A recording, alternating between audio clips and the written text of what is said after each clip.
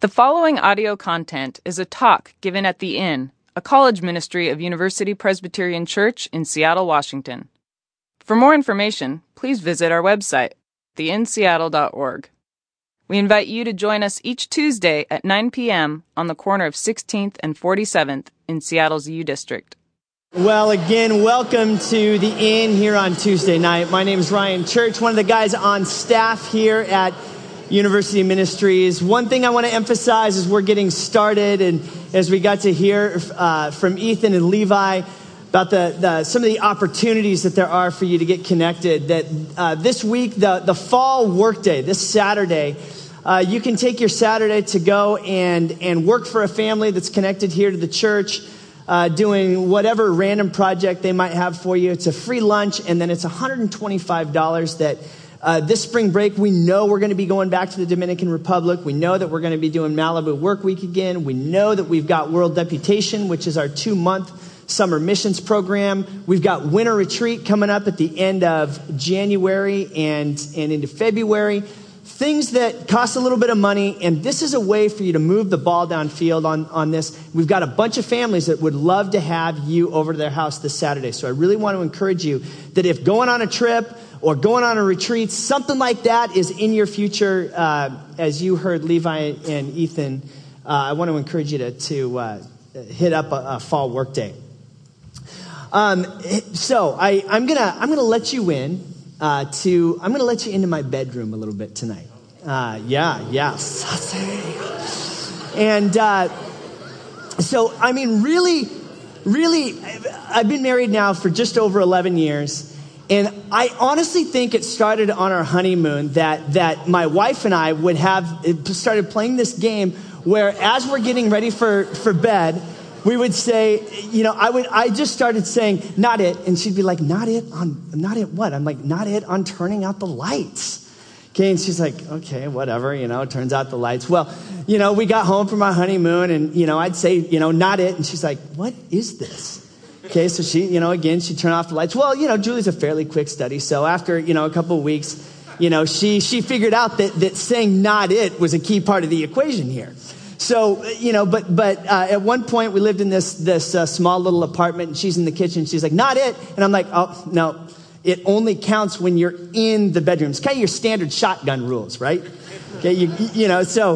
So she'd be like, what? I said not it. I'm like, but it wasn't in the right spot. Well, as you can see where this is going, right? That I would constantly change the rules or kind of make them up as we were going along.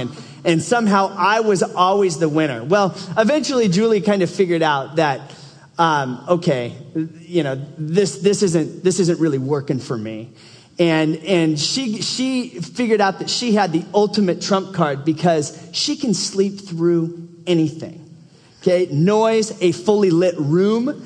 And so I'd be like, oh, not it. And I would usually do some sort of happy dance, even, if I was in, if she was already in bed and I'm calling not it and coming up with some reasons why I just won and basically insinuating you have to get out of bed to turn out the lights. And I'm doing a happy dance like, ooh, who won this one? Woohoo. And she's like, no. It got to the point where she was literally kicking me out of bed. And finally she's like, you know what? I can sleep with the lights on.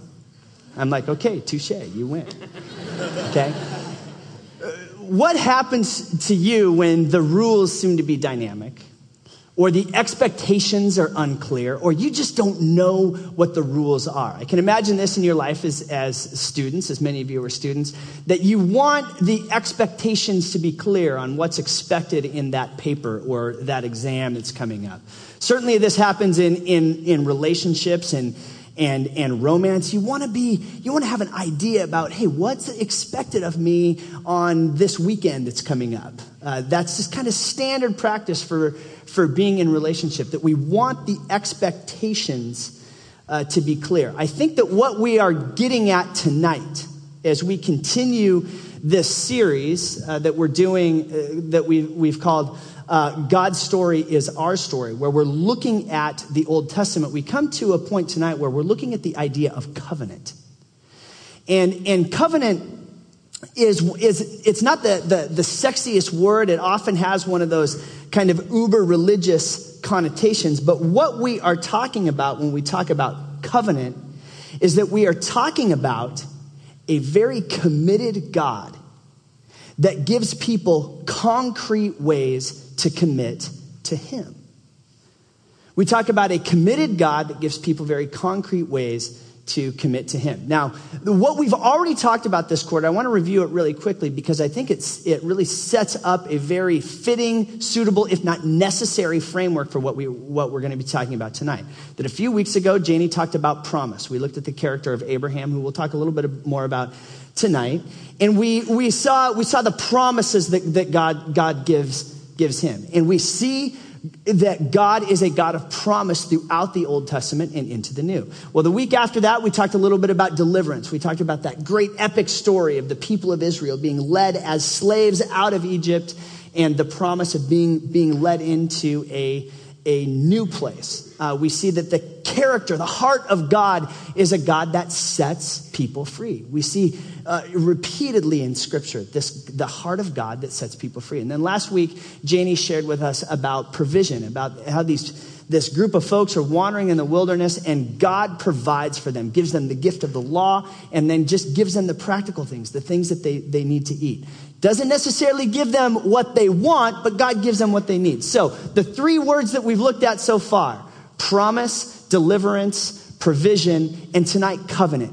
These are themes that are everywhere in Scripture. Why are we doing this series? Okay, just to remind you, I am convinced, quite unfortunately, that biblical illiteracy is a major problem in the American church. And I hate to break this to you, but it's an even bigger problem among younger Christians. And particularly, we don't always know our Old Testaments. That's why we're doing this series, so those pages that are still stuck together in your Bible might not be so stuck together, and that you might understand them as we read them together. So tonight, as we lean into covenant, we are talking about a committed God that gives his people concrete ways to commit to him.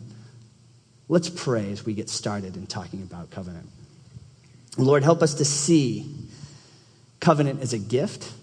Help us to see the gifts of the covenants that you have made, old and new, as we gather on this night. Lord, may the words of my mouth and the meditations of our hearts be acceptable in your sight, O Lord, our rock and our redeemer. Amen. Okay, here we go. Covenant. What is it? What is it? Very simple definition here.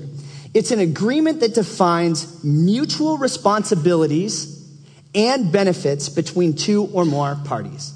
Okay, simple definition of a covenant, an agreement that defines mutual responsibilities and benefits between two or more parties. In the ancient context that our biblical heroes would have lived in, here's how it would have worked. That as the people are going into the land of the Canaanites, they're going into the promised land, there were already other nations there. And covenant was a very common word, a very prominent idea or practice. And what it simply meant was there was usually some sort of overlord or a boss that would then have a servant or some underling, and they would make a covenant that would basically say, here is how I'm going to, if you are loyal to me, here are the benefits that you will get. Okay, in a lot of ways, it would have been like a simple boss-employee relationship. Here's the covenant, and in that covenant, what the boss would receive is, here's how you will demonstrate your loyalty to me. Okay, a covenant was very common between people that were in similar tribes. Like I said, bosses and underlings. If two tribes were kind of in the same area, there might be two kings or basically heads of state that would make a covenant with each other. And so it was a very, very common idea. In our context, I think that the way that we often think about covenant, and I think an appropriate way for us to lean into it, is similar to that of a contract.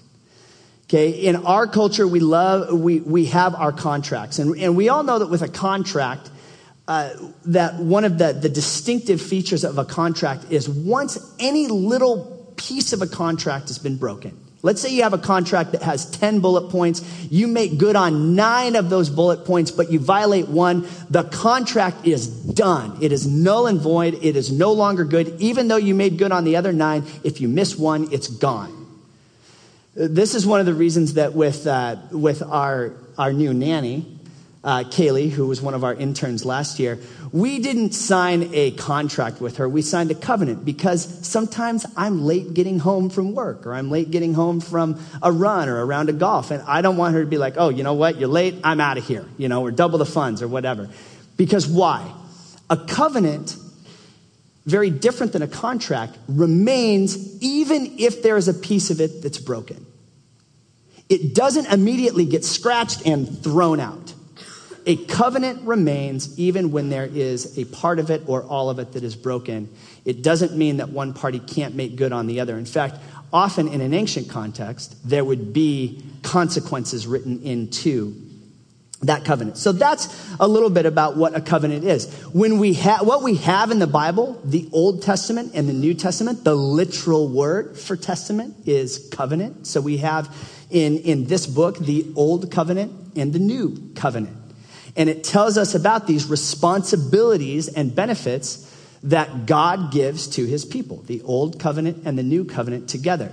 Now, as we continue, before we do a little bit of a speed snapshot through some of the examples of covenants in the Old Testament, why this is important is that there's one theologian, a guy named John Bright, who says that this whole idea of a covenant with people to their God instead of people to their president, people to their state leader, people to their earthly king.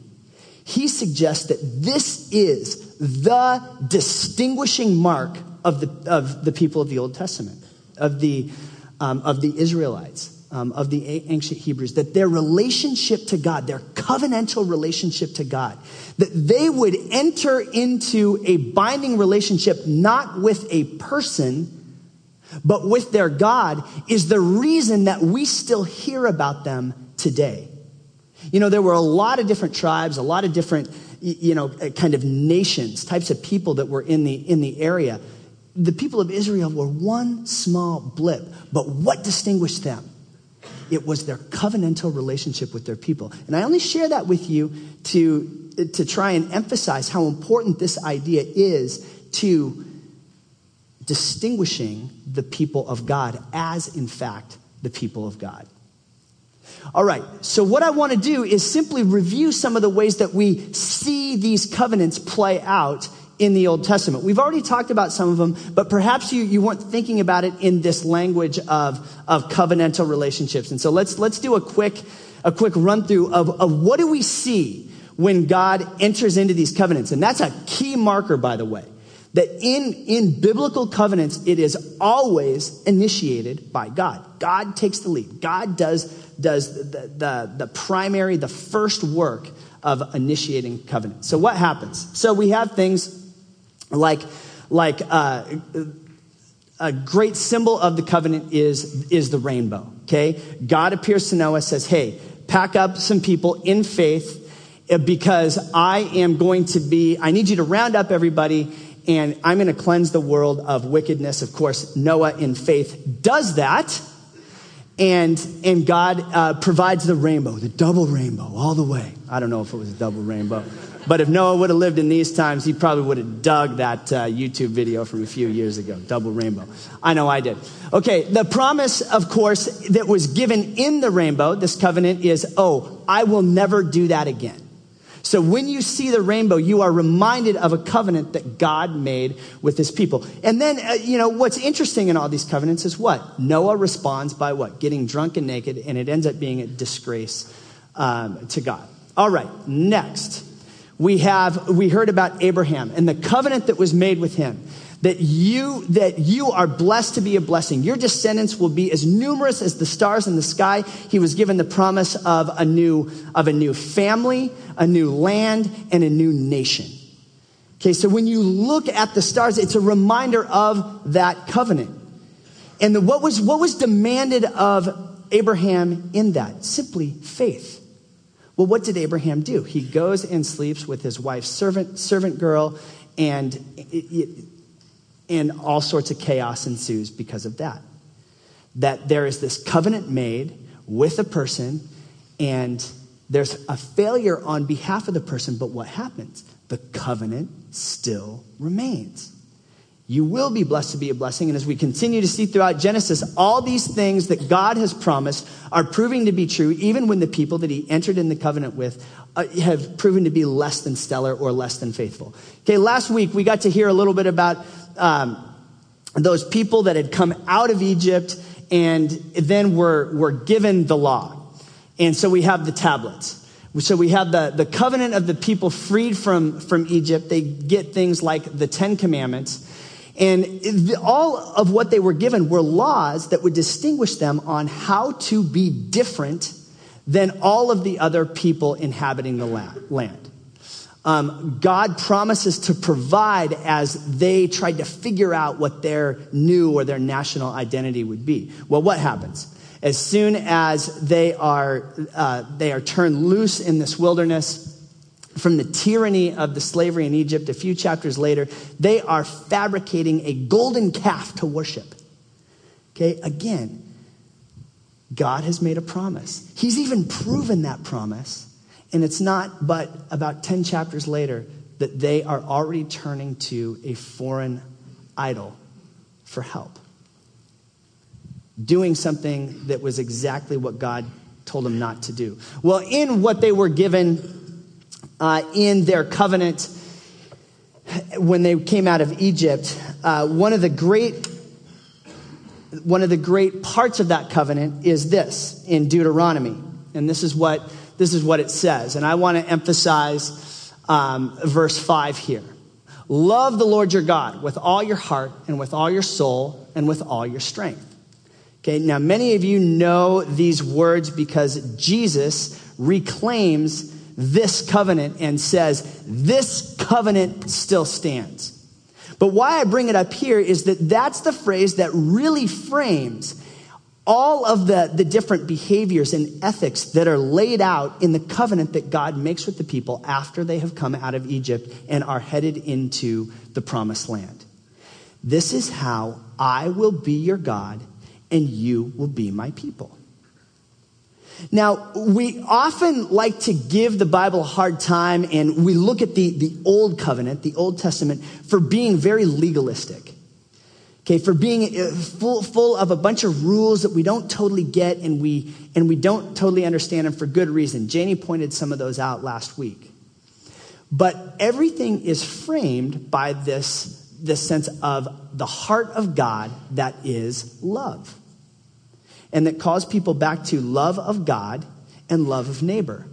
And these were laws that were going to be demonstrated by the people to also demonstrate the heart of God. So that's what's guiding these people as we get into the book of Joshua outside of, once they're moving into the promised land. The book of Joshua shows how the people kind of came into how they entered the land, how they conquered the land enough to then distribute the land amongst the people, and then the people renew their covenant.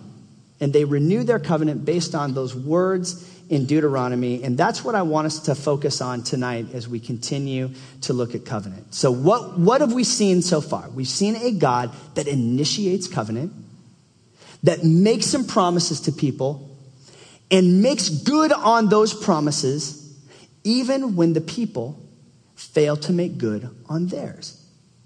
We've seen this pattern over and over again. But now the people coming into that land that was first promised to Abraham, they're seeing it, they're experiencing it. There's this sense of think about somebody who has grown up in very modest means, and they are coming into this brand new house, this mansion that is promised to them. But before they get the keys, there's a little bit of a sense of, hey, as you move into this new place, remember where you come from.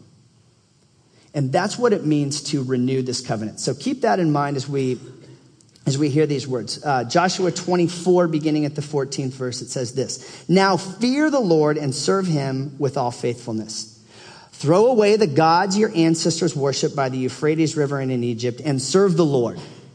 But if serving the Lord seems undesirable to you, then choose for yourselves this day whom you will serve. Whether the gods of your sisters served beyond the Euphrates or the gods of the Amorites in whose land you are living. Okay, depending on your perspective, you could be looking going, man, Joshua, as he is speaking for the Lord, is just a terrible salesman. Okay, first, now fear the Lord. Anytime we see fear in Scripture, I feel like I need to unpack that because it can bring up a sense, especially around Halloween. It's like, okay, am I supposed to be scared? How am I supposed to understand this word fear of the Lord? Fear is at a basic level, it's always connected to worship. And what it means is kind of respecting or having a right reverence for the Lord. It's basically thinking about God accurately and thinking about yourself accurately, acknowledging one's need for God, acknowledging that they are not God, and acknowledging that God is large and in charge, bigger than us and deserves to be worshiped. Okay, that's a longer description of what when you see fear the Lord, that's what it means. It's not the sense of, be afraid, be very afraid, but it is remember who God is. The great C.S. Lewis line in talking about Aslan where the question is, is Aslan tame? Oh, no, he's not tame, but he's good. Okay, that's the type of idea that we have in the fear of the Lord. Well, then Joshua, in his sales job, says, so who are you going to choose? You can choose the Lord, but, you don't have to. You can choose someone else. He doesn't seem to be putting the most compelling sales job on, right? There's almost kind of this truth in advertising. Hey, you don't have to do this. You can choose the gods of those beyond the Euphrates. You can choose the gods of the people who are already here. But then he gives one of the great lines in all of Scripture. But as for me and my house, we will serve the Lord.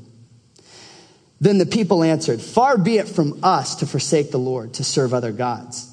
For it was the Lord God himself who brought us and our parents up out of Egypt from the land of slavery and performed those great signs before our eyes. He protected us on our entire journey among all the nations through which we traveled. And the Lord drove out before us all the nations, including the Amorites, who lived in the land. We too, Joshua, will serve the Lord because he is our God. Okay, this is where we have to remember that there are consequences. That while God continues to make good on the promises that he gives to his people, and they are good promises. Remember when we talked about what a covenant is, there's benefits to a covenant. There are also consequences. Now, we're not going to deal a bunch with the consequences tonight, but we're going to deal with that in a few weeks when we talk about this event called the exile. It's a consequence to what it means to not obey the covenant. Well, of course, what happens here?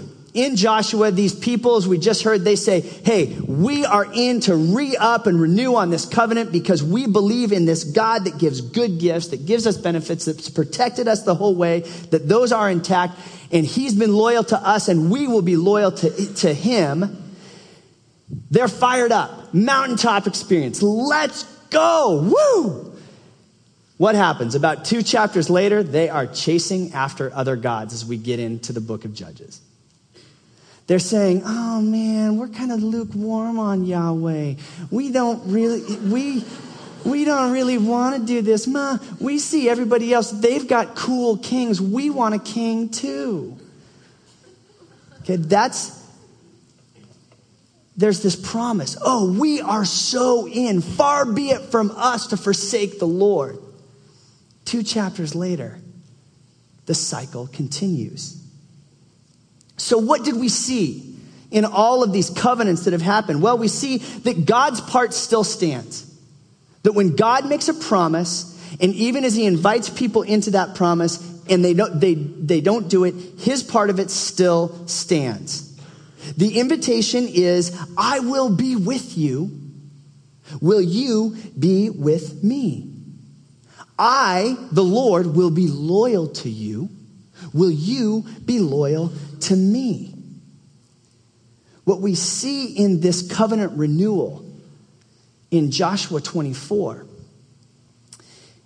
is that God is still present with these people in relationship, and they commit to being with him. That when we talk about covenant, we are talking about relationship. That's what we see. So what does it mean for us practically? What does the whole idea of a God that makes covenants, a covenantal God, why does that matter for us on this side of the old covenant, that is, in the new covenant? What does it mean practically? Here are three things that I want to talk about. One, God wants to be a real presence in our lives. What distinguished the people as they made these covenants is that they were God's.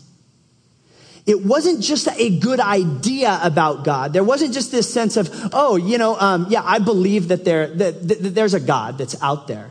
No, it was this whole idea of covenant that actually made God personal.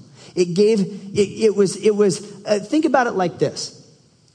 I think about it as a bit of a divine DTR. Okay, you guys know what a DTR is, right? Define the relationship. Okay, this happens to you guys all the time. Okay, you see somebody in class, maybe even see him here at the inn, and you kind of wonder, oh man, what would it be like to be in a relationship with that person? You know, some people call that fantasizing. Just saying. Okay, and you have this idea of what being in a relationship would be like with this person, and maybe you even get to know them a little bit. Maybe you actually even talk to them once, and you're thinking, ooh, this is pretty cool. I like this, and you can picture yourself, going out on dates and hanging out, having fun, maybe walking down the aisle with them, whatever. But there's really nothing that makes it concrete. What makes it concrete? It's that moment where, say, hey, maybe we should talk a little bit about this. I'm not going to see anybody else. How about you? You're going to be, I'll be loyal to you. You be loyal to me. Okay, it's a divine DTR. This is why we like covenants, is that it gives us something that takes the idea of God out of the realm of fantasy and says, no, there is a way that we will relate to each other. It's a way that we will relate to each other in our day-to-day lives.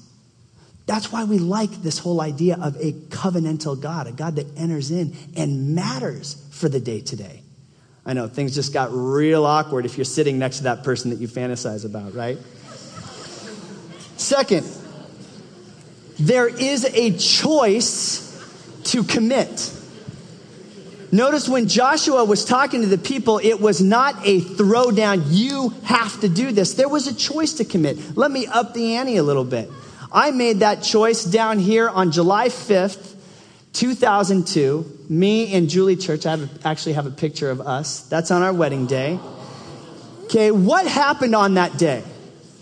The wedding day is one of those things that, there's a lot of jokes that surround it. You always hear, yeah, wedding day. Oh yeah, best day of a woman's life, best night of a man's or whatever. Okay. But here's what I want to tell you. Here's what I want to tell you. As somebody who came from a background where my folks are both on their third marriage, there was for me a huge degree of, a wedding is merely a formality. Okay? Do we really need to do all this? And what I can tell you because of July 5th, 2002, that as I got up in the sanctuary here at University Presbyterian Church in front of friends and family and God as witnesses and exchanged vows with Julie Ann Wilson, there was something profoundly spiritual that happened in that moment.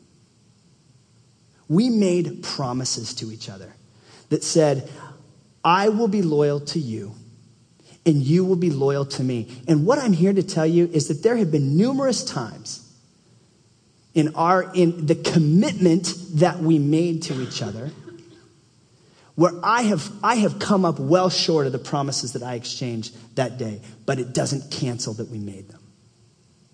And there have been times far fewer than the times that I've been indicted, that Julie has fallen short of the vows that she's made with me. And yet, there's no question who we're coming home to at the end of the day. We were not forced into that moment. It was a choice that we made on July 5th, 2002, and it's a choice that we make every single day. And this is where I want to retweet what Ethan Buchan said earlier, okay? You got to commit. I believe that the invitation that we're given from a God of covenants is to commit. You see, God is more committed to us than we are to him. When we screw up, God still makes good on his end and comes back to us. These are conversations that myself and the staff have with you all the time, that there will be that particular sin that constantly trips you up. Okay, it's different for everybody in the room. But there's that thing that can make you feel like you're far away from God. Perhaps it makes you even feel like God has forsaken you.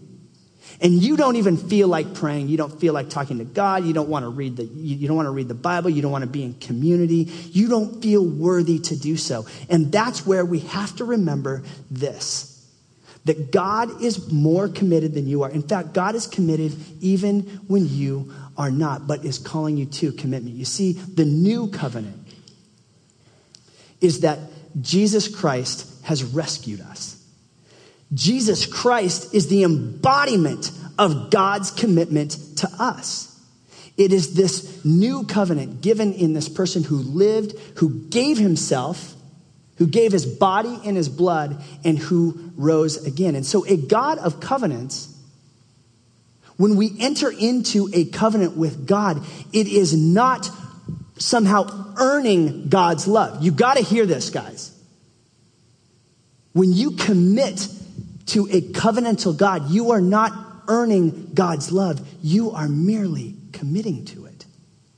There's a big difference between those two things. You don't have to earn God's love when God is a God of covenant. You merely commit to it. And remember what we talked about with what a covenant is. A covenant is something where there are benefits and responsibilities. The benefit from a God that invites, from a God of covenant that is talking to you and talking to us, is love. That's the benefit. The responsibility of the God that invites you into that covenant is also love. To share it, to demonstrate it, to talk about it. You see, that's what it means when we enter into a covenantal relationship with God, is that we are saying, we're not trying to earn God's love. We merely commit to it. We commit to receiving it, and then our responsibility is to share it. And so what I want to urge you to tonight is to commit. Perhaps you are here tonight and you have never made that commitment to Jesus Christ. Do you know that Jesus loves you? That he gave his life for you, he died for you? Maybe you are here tonight and you've been walking with Jesus for a really long time, but something has just felt haywire in your relationship with him, and tonight is a night for you to renew your covenant, your responsibility to receive and share God's love. You see, what God was getting at as Joshua and his clan were headed into this new land is to say, you can't be divided. You gotta say no to the foreign gods and the idols. You are going to live among the chaos of what's out there, but you are to be different. And the benefit to that is love. And the responsibility in that is love. Can we commit tonight? And all that I think the text urges us towards is to commit to the God who is committed to us, and to commit to doing something for someone else as our act of renewing the covenant to demonstrate that great love for someone else. Will you renew your covenant with Jesus tonight? Let's pray. Lord, help us in the places that we again need to surrender to you. Lord, help us to know your real presence with us. Thank you that you have given us the rules to the game, and that rule is love. Lord, for your grace and mercy in our lives, we are grateful. Lord, for the ways that we are disloyal, we say that we're sorry. Lord, empower us by your Spirit to be loyal. Lord, as you have been so deeply loyal to us. Lord, we know there's nothing that we can do to repay you, and we thank you that when we fall short, your promises still endure because you are a God of covenant. And so, Lord, be enthroned on the praises of your people as we again sing of your name on this night. In Jesus' name, amen.